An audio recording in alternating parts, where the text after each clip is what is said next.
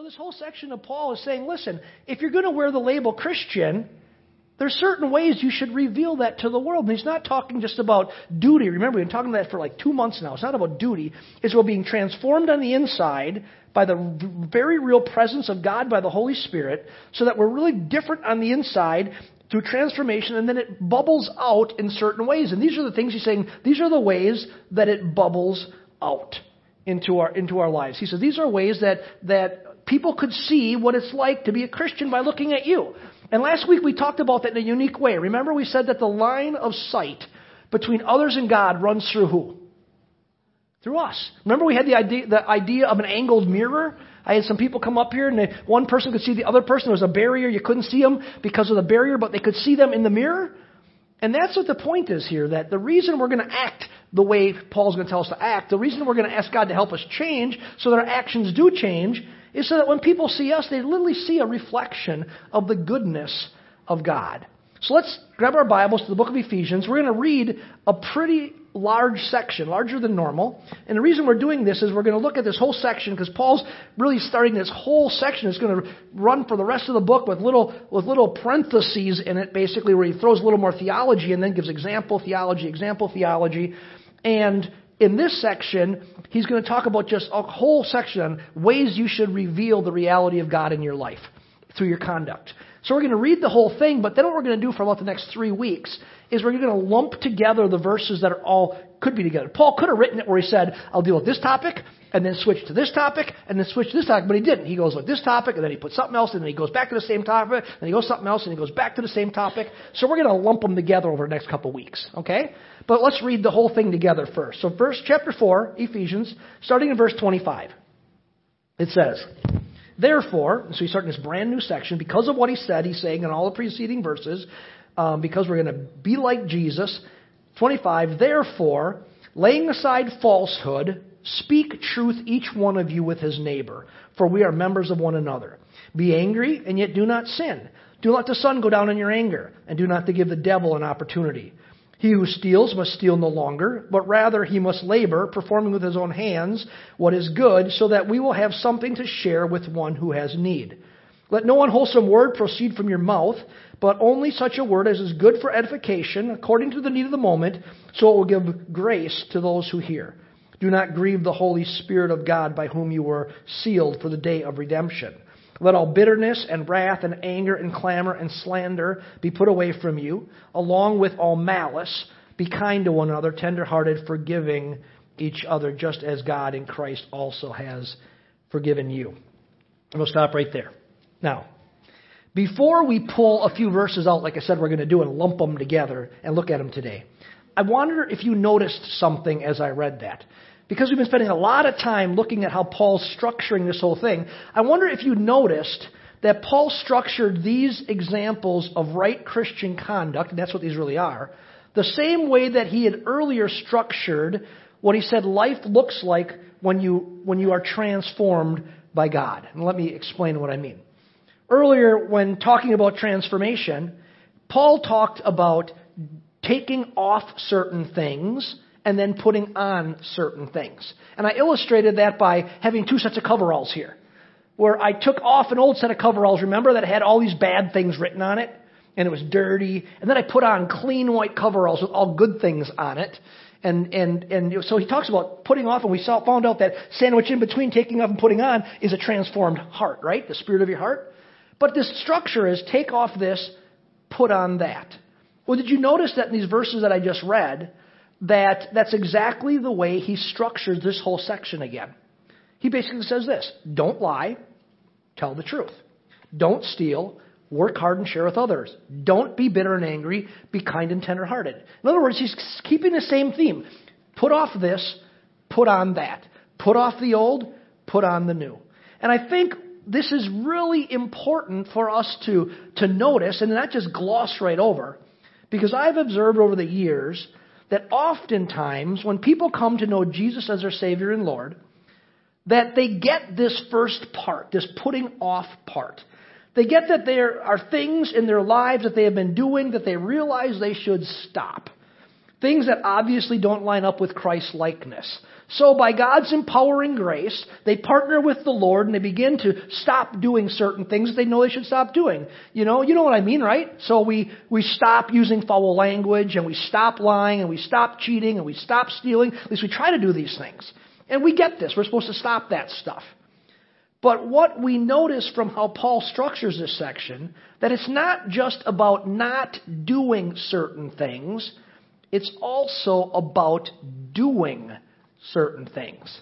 That we reflect the goodness and the glory of God by not what we don't do, but by what we do. Right? See, God's goal is not to get you to not do a bunch of stuff. That's what a lot of people, the misunderstanding they have about Christianity. You talk to somebody, especially a young person who's not a believer, doesn't follow Jesus, and they go, what do you think about Christians? Well, they're just those people that they can't do anything. Everything is wrong. Thou shalt not. That's what they think. It's all about thou shalt not. Well, friends, God's goal is not to get you to not do a bunch of stuff so that we would be people who are just sitting around lifeless and joyless and bored. You got to sit on your hands. We used to make the boys, when they'd fight in the back seat, we'd make them sit on their hands because that way they couldn't hit each other. And sometimes we think that's the way God is. Or we have them put their hands on their head because that way you could see them in the mirror. They couldn't hit each other that way. And that's what some people think Christianity is about. That God's just trying to make you sit on your hands and live this boring, lifeless, joyless life. Friends, that's not the case. God wants you to experience abundant life. He says it this way. He wants you to experience life that is overflowing. He says to a woman at a well, life that would be so fulfilling, is like drinking water that you would never be thirsty again. That's the kind of life He wants. Let me tell you, that kind of life comes through what you do. It doesn't come by just avoiding things. It comes through what you do. It's through what you do that we experience life, and then others see God's reality in us. So the Christian life isn't really about what we can't or shouldn't do. That's what people believe, but they're wrong. It's about what we can and should do. We put off the old, but we put on the new. You see, I've noticed that when people stop short of this, they just focus on what they ought not to do, thou shalt not, that they get pretty unhappy and crabby and miserable. And you want to know something? Unhappy people are no fun to be around. You know that old crotchety person that's always saying, thou shalt not, you can't do that? They're not very fun to be around, are they? And the people in their lives, it's just the negative side of them. They don't shine the love and the light of Jesus very good. And so that no one's drawn to them very much. So let's remember, as we get into this text, this whole section we're looking over weeks and weeks now, that yes, there are things we need to stop. And there are. Paul says, put it off. There's things we need to stop. There's things that you and I need to stop. But there are also things that we need to start. And that's what I really want us to get. And that it's in the doing, it's in the starting and the doing that we experience the true joy that Jesus says is available to us, that Apostle Paul is writing about here. And that we then really begin to shine the love and the light of Jesus. So with all that being said, let's now look at our first example of right Christian conduct, the putting on, that comes from transformation of the Holy Spirit within us. He's saying we should stop certain things and we should start things. So let's reread a couple of the verses that we just read. Look at verse 25, the first one. We're going to lump them together into a common category. Verse 25. Therefore, laying aside falsehood, speak truth each one of you with his neighbors, for we are members of one another. Then swing down to verse 29, and actually 29 and 30 are really connected together, so we'll read them both. Let no unwholesome word proceed from your mouth, but only such a word as is good for edification according to the need of the moment, so that it will give grace to those who hear. Do not grieve the Holy Spirit of God, by whom you were sealed for the day of redemption. Now, did you catch it? What's the common thread through these verses? Speech. What we say. He's talking about. He's talking about how we talk. We all talk, right? Some of us more than others, but we all talk. I love this sermon. You're going to love it because I've been accused of talking in my life. I love that Paul says, put it on. You wait till the end here. This sermon was made for guys like me. To overcome all this nonsense that says you should just be the strong, silent type and never say anything. It's the opposite of what Paul's saying here. Right? I love it. So the common thread is speaking. It's speech. Paul basically says this: do not lie. He says it here, lay aside falsehood. Do not lie. Now we might, in reading this, if you're just reading this at home, just quickly pass right over this and say, well, I already got that one figured out. Don't lie, I get that. Don't lie, tell the truth. Really? Do we really get it? In our Wednesday night class, our apprenticeship class that we do, matter of fact, it's starting up again the 7th of September. It's limited to 15 people, by the way. In our Wednesday night apprenticeship class, one of the topics we cover in the 9 months we're together is lying. And the books we go through, one of the chapters is on lying. And in the beginning, we come to it every time. Every time people think, well, this is no big deal. But in the class, we look at some very eye-opening, current, relevant, Christian-based information about the topic of lying. And I really don't like it because it hurts. According to one of the guys that's quoted in one of the research things we look at, a guy named Robert Feldman, he says this: in honestly analyzing lying, meaning not saying the truth in conversation, he said that in a 10-minute conversation, we as Americans, on an average, tell 3.3 lies. One every 3 minutes or so. I'm going to explain this in a minute because you go, I don't believe it. One other study says we are lied to every 5 minutes, or an average of 200 times a day. Now, watch TV and watch a commercial and ask yourself how many times you're lied to. That wrinkle cream really does work, right? Right? It really does work. I see some people like, we're lied to, according to this talking about in all of our lives. We're lied to, so it could be watching TV, listening to radio, talking to coworkers, talking to family, that we're lied to an average of 200 times a day. Author Ralph Keyes concludes that some form of deception occurs in nearly 2/3 of all of our conversations. We're not 100% honest.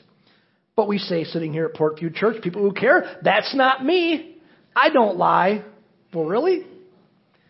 In one study, 59% of Americans, this is where it's going to come home to roost. So, if you feel smug to this point, hold on. 59% of Americans surveyed admit to lying to their children on a regular basis. These are the ways they say it. It's not really a lie. Oh, honey, our cable company doesn't get that channel. Or, no, Dora's not on today. Or, oh, if you touch that, you're going to get a shock. Or how about this? Oh, sweetie, the candy store is closed on Tuesdays. You know, we do this stuff all the time.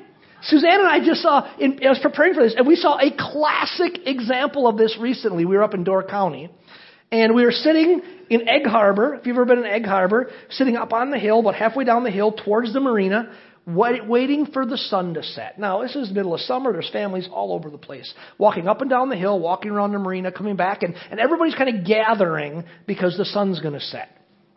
So we're sitting on a park bench, and we're waiting there. We're having a nice conversation, and in past walks a family. And now we've seen all kinds of families, but I noticed this family.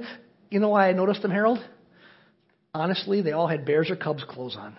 So it's a little tainted. They're from Illinois, so they probably lie a little more. It's possible. I'm not sure about that. I'm just saying what I saw. I'm not sure. But a mom and a dad and 3 kids came by with Bear clothes and Cubs hats, you know. I'm like, okay, God loves them too.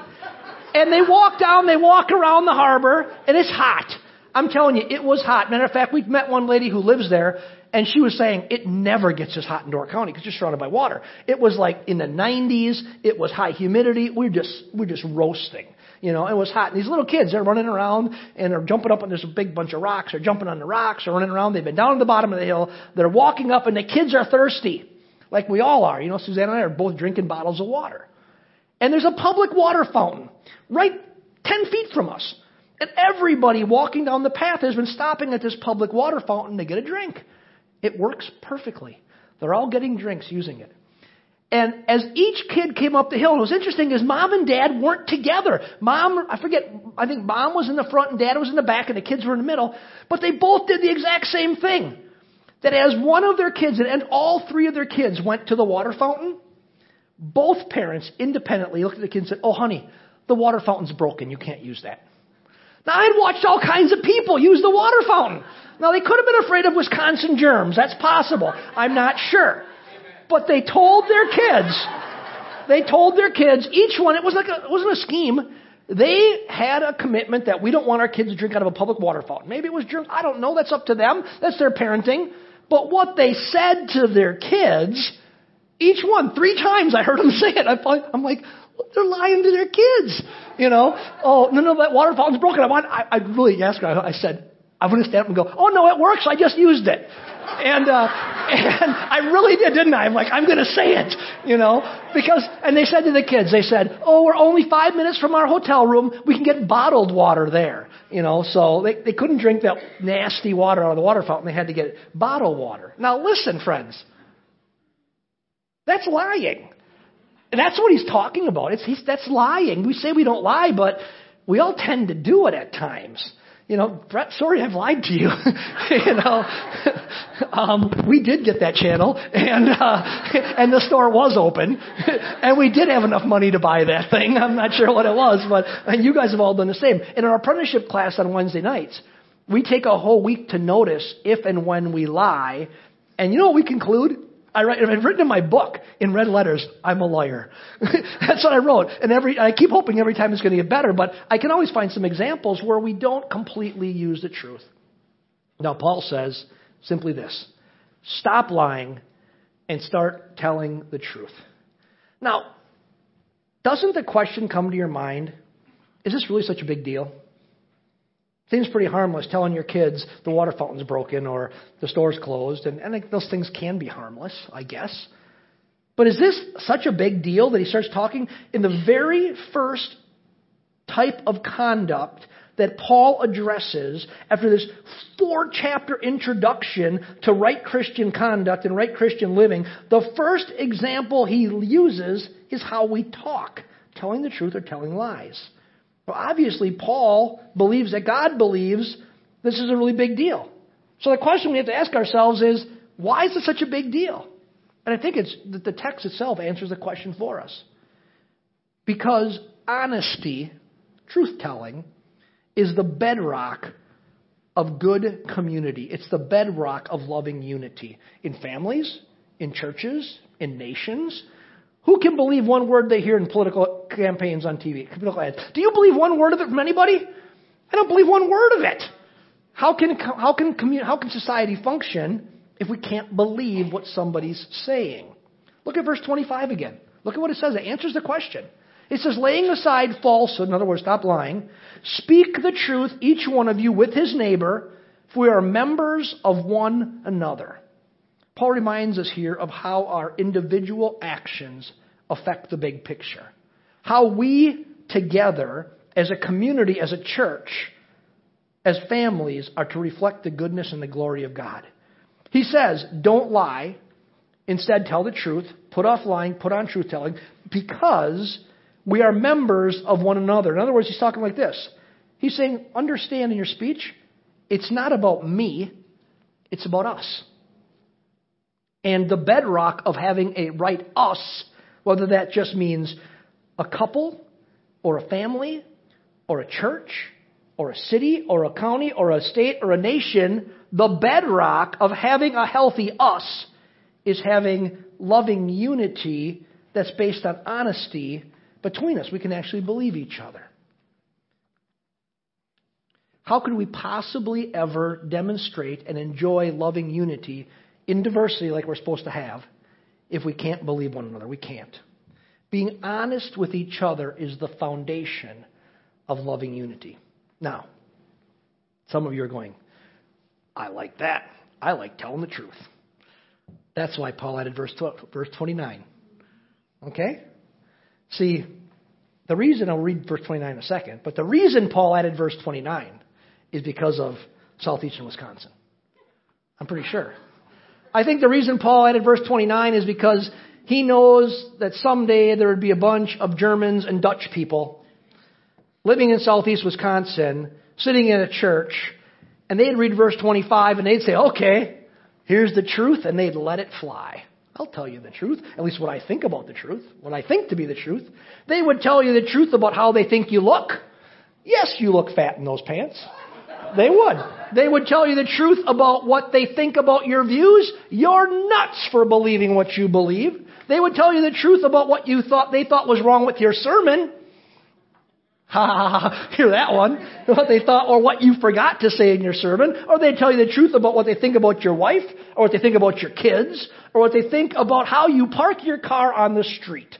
They would find something to tell you the truth about. It'd be a bunch of people like Rachel from Anne of Green Gables. Anybody ever read or watched Anne of Green Gables? Please tell me yes. Only a few of you. You all have an assignment. You all have an assignment. Anne of Green Gables is a book. I didn't read the book. But Anne of Green Gables is a series that was out. You can rent it probably on Netflix. I'm not sure. It is a good, clean, classic story about an orphan girl. But in the story, when I was writing this, I thought verse 29 made me remember a character. Her name is Rachel. And Rachel is Marilla's friend. Marilla is a lady. Her and her brother have adopted Anne from the orphanage.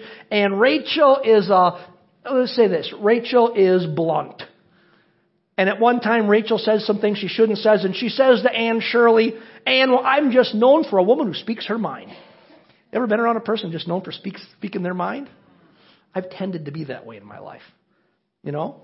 Paul knew there'd be a bunch of German and Dutch people just like Rachel, and they would just speak their minds. But Paul adds to this idea of telling the truth. He understands that God's not concerned with us just speaking the truth, but about us speaking the truth in love. And that's what verse 29 is really all about. It's been said that way before, speak the truth in love. Verse 29 is just a different way of saying the same thing. In other words, he says this, don't lie and use foul language and abusive language, but rather speak words that are good for edification according to the need of the moment, so that it would grace to those who hear. That's what verse 29 says. Let no unwholesome word, not only a few unwholesome words, let no unwholesome word proceed from your mouth.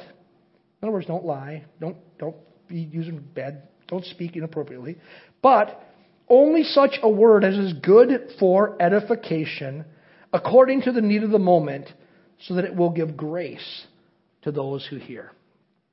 We can speak the truth, friends, in such a way, Paul is saying, that it isn't hurting, but it's actually helping. It's actually healing. He doesn't say don't speak the truth. He said speak the truth. But we can speak the truth in such a way that it isn't hurting, but it's actually healing. And as Paul says here, it can actually extend grace to another person. I want you to know, as a natural-born German, which I am, who tends to speak the truth, and I'm getting better at learning how to do it, that I pray this verse almost every single day in my morning confession. In fact, the only one verse in all the Bible that I pray almost every single morning, unless I don't go through the morning confession in my mind, and I still will probably throw it today, is this verse from Ephesians. And I pray, Lord, let no unwholesome word proceed from my mouth today, but only words that are good for edification according to the need of a moment, that it might give grace to the hearer, God. Because I understand something. I have to use words all the time. Some people just run a press. They don't have to use words. I have to use words all the time. And I have to deal with people all the time. And what I found is my greatest need is say, God, you got to help the way I speak. I want to speak the truth in love. So this reminds us that we must think before we speak. That's what he's really talking about here. You can't do this without thinking.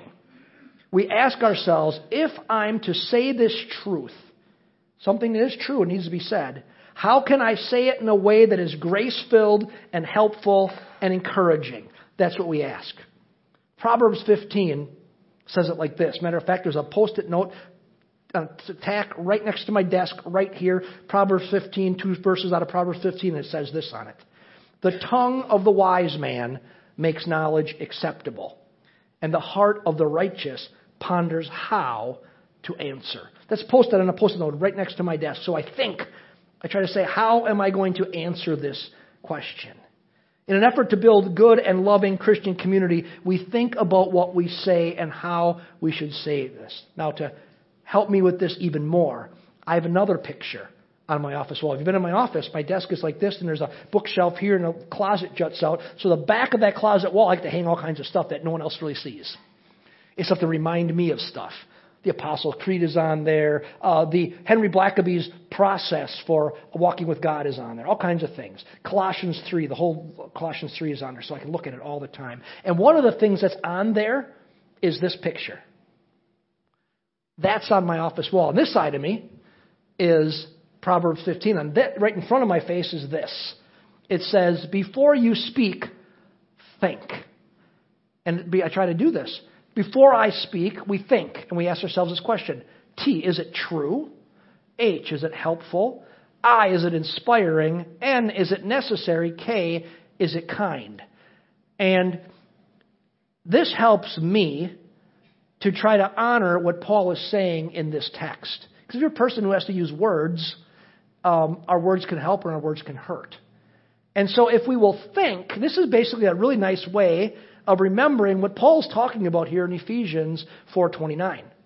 That we will think before we speak. We ask ourselves these questions. Is what I'm saying true? That's an important thing. Gossip is simply repeating stuff. A lot of times it's not true. Is it true? Is it helpful? In other words, will it inspire? That's exactly what he's talking about in this text. Is it inspiring? Is it necessary? A lot of things we can speak. I was in a conference one time, and a church leader from Australia was there, and he said, the biggest problem I have with you Americans is that you think because something is true, you must say it. He goes, I said what he saw as American. He goes, a lot of things are true that don't need to be said, and we have to ask ourselves a question before we speak the truth in love. Does it need to be said? Maybe the person doesn't look good in that dress, but you don't necessarily need to say it. If they ask you, you can say, well, dear, do you really want me to tell you what I think? This happens often. And she says, yes. And then I say, I love it, or not so much. And I say that. Did it this morning. 3 different outfits. I think you're in outfit number 4. I'm pretty sure. And we do it every day. It's common. It's we love each other, right? And so we help each other. So I'll have to say, do you want me to say what I think or not? And she'll say, yes, be honest with me. But that's the way it works, right? We think before we speak. You could just say, somebody say, I don't really want you to tell me the truth. And say, it looks great. It's a lie, but it looks great. And is it kind? Friends, ask these questions and then listen to me. And then speak. It's the do part of what Paul is saying. He says, stop doing this, start doing this. And matter of fact, I'm going to probably preach an entire sermon just on this concept right here. It's going to start with dealing with Adam and Eve. But this idea that we often have in the church world, especially us men, or some of you men, because it's not my natural tendency to be the strong, silent type, is this. You think you just won't say anything. I'm telling you that's not what Paul wants, and it's not what God wants. Because just saying nothing leads to great problem, and your words have weight and can be greatly helpful and healing. I think over the years of the amount of family trauma I have seen over the years because a husband just didn't say a word and let his wife run the show and the kids go wild. If the husband had just said, listen, in loving kindness, think about how to say it, guess what? There is a right way, and we're going to do it this way. Because God gave me the responsibility. So I'm telling you, and ladies, you could be the exact same way. But this is about the fact that we need to ask, how do we say it? But then we need to speak if it's appropriate. Don't make the mistake of just being silent. We understand some people talk more than other people. But this is an admonition to speak. Speak in ways that bless and encourage. You saying nothing doesn't bless or encourage a person. But you speaking in love and kindness and grace blesses and encourages a person. So if we all walked into church this Sunday and no one said a word to anybody, you'd say, but no one offended anybody. Guess what? You still could. But guess what? If every one of you said something positive and kind and uplifting to another person, everybody would walk out the door going, that's the greatest place in the world. I can't wait to get back there. That's what Paul's getting at here. In the body of Christ, it's not that you just don't say anything, sit off in a corner by yourself. It's that you speak in a way that is a blessing to other people. That's what he's getting at. It's an admonition to speak in ways that bless and encourage. Friends, understand. Since the devil, the Bible says, is the father of lies, Paul's saying, don't be like him. But God is truth. That's what Scripture says. Jesus, I am the way, the truth. Aim to be like him, to reflect him through loving, encouraging, uplifting, helpful speech.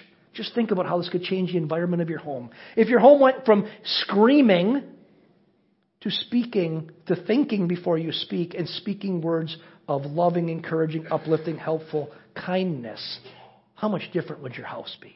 How much different would your workplace be? How much different would your church be? Now, guess what? You can't maybe change your whole workplace.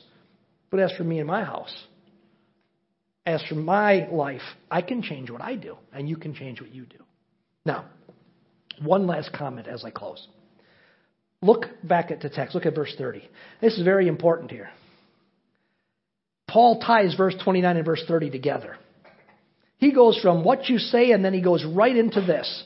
Do not grieve the Holy Spirit of God, by whom you were sealed for the day of redemption. There's the Holy Spirit's within you. You're sealed. That's the deposit that you're a believer, that you're going to heaven. You're sealed for the day of redemption, when mankind will be redeemed. And Paul ties our speech to the possibility of grieving the Holy Spirit, of hurting the Holy Spirit within you. Friends, that's a big deal, right?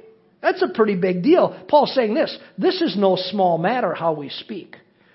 This is like the Apostle Paul just putting a great big exclamation point on the end of verse 29, saying, listen, pay attention to how you speak. Don't speak wrong. Don't lie. Tell the truth. Do it in love. He punctuates it with the saying, listen, because how you speak actually has the possibility of grieving God himself who dwells within you. Imagine that. We can actually grieve the Holy Spirit when we use our words to hurt instead of heal, to divide instead of unify God's family, God's church, your family. Why? There's a reason. Because when you boil it all down, we are Christ's body, the Bible says. That's how it describes us. We're his family. All these analogies that try to show that we're unified. We're one. Matter of fact, Ephesians earlier says that what Jesus himself did, he came and he tore down the walls that divided humanity before. And he created one brand new type of person. This brand new type of person he calls a Christian, a follower of Jesus. He says, now we have this new entity called Christians. And he says, the whole reason I came was to tear down the wall that divides and unify them around salvation in Christ. So Paul is saying anything that hurts or hinders that unity is grieving to God, because it's going against the very reason Jesus himself came to the world. And I think we need to own that. I think we need to think about that and to say, well, it's just no big deal. It is a big deal. We can actually grieve the Spirit of God. But you know what? We don't have to. It's just a little exclamation. It's a little warning at the end. But what do? We're going to walk out of here. Because we're people who care, we're going to speak the truth in love. Today, this afternoon, here's my challenge. Go all day today without saying one thing that's not true. It's not so easy, parents. Because guess what? Culver's is open on Sunday. And they do have plenty of ice cream. But you can say, guess what, honey? Guess what, Junior? We aren't going to Culver's today. Wah, wah. Cry all you want. We're not going to Culver's today. You don't have to lie about it. You can just tell it in a loving way. We're not going. Because we're not going. That's why. Why? Because we're not going. That's why. But I shouldn't even get on it. So one of Suzanne's rules in child rearing was find ways to say yes instead of no. So we think. Is it true? Is it helpful? Is it inspiring? Is it necessary? Is it kind? We speak the truth in love, but we speak. We don't lie. We don't curse. We don't use foul language. We don't tell bad stories. Paul says, put all that garbage aside. But put the good stuff on. Start using your speech in a productive and a positive and a healing manner. Because that it causes unity in the body, causes unity in the family. That makes sense, right? Don't you love that God is so practical? You can go out of here today and you can apply this to your home life today, and it'll make a difference. Amen? Amen. Let's stand together. Let's pray. Father, as we commit our lives to you, today we commit our conversations to you, our words to you. We want to be unifiers, not dividers. So we ask, Holy Spirit, help us. Help us to speak the truth in love. Remind us to think before we speak. Help us to ask, is what we're saying positive? Is it helpful? Lord, even when we have to correct, Proverbs says that if you even have to correct, think about how to do it first. That, Lord, there's many times to correct, especially as parents. But how do we do it in a way that extends grace? Holy Spirit, we need wisdom for that. And we ask, God, as we open up our hearts to you, would give us wisdom. God, give us courage to speak and to not be silent when the need arises. For some of us, God, that's the biggest challenge. Our conclusion has just been to sit back, shut up, and say nothing. And in the midst of it, turmoil happens all around us, and our words could be healing. Give us courage and wisdom to know when and how to speak.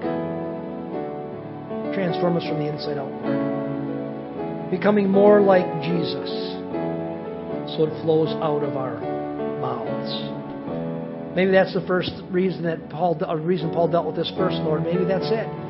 Because you're trying to have us be people who reveal your love and your grace, reveal the reality of transformation. And the first thing that people ever really encounter is what we say. So, Lord, may the words of our mouth, the meditations of our heart be acceptable to you.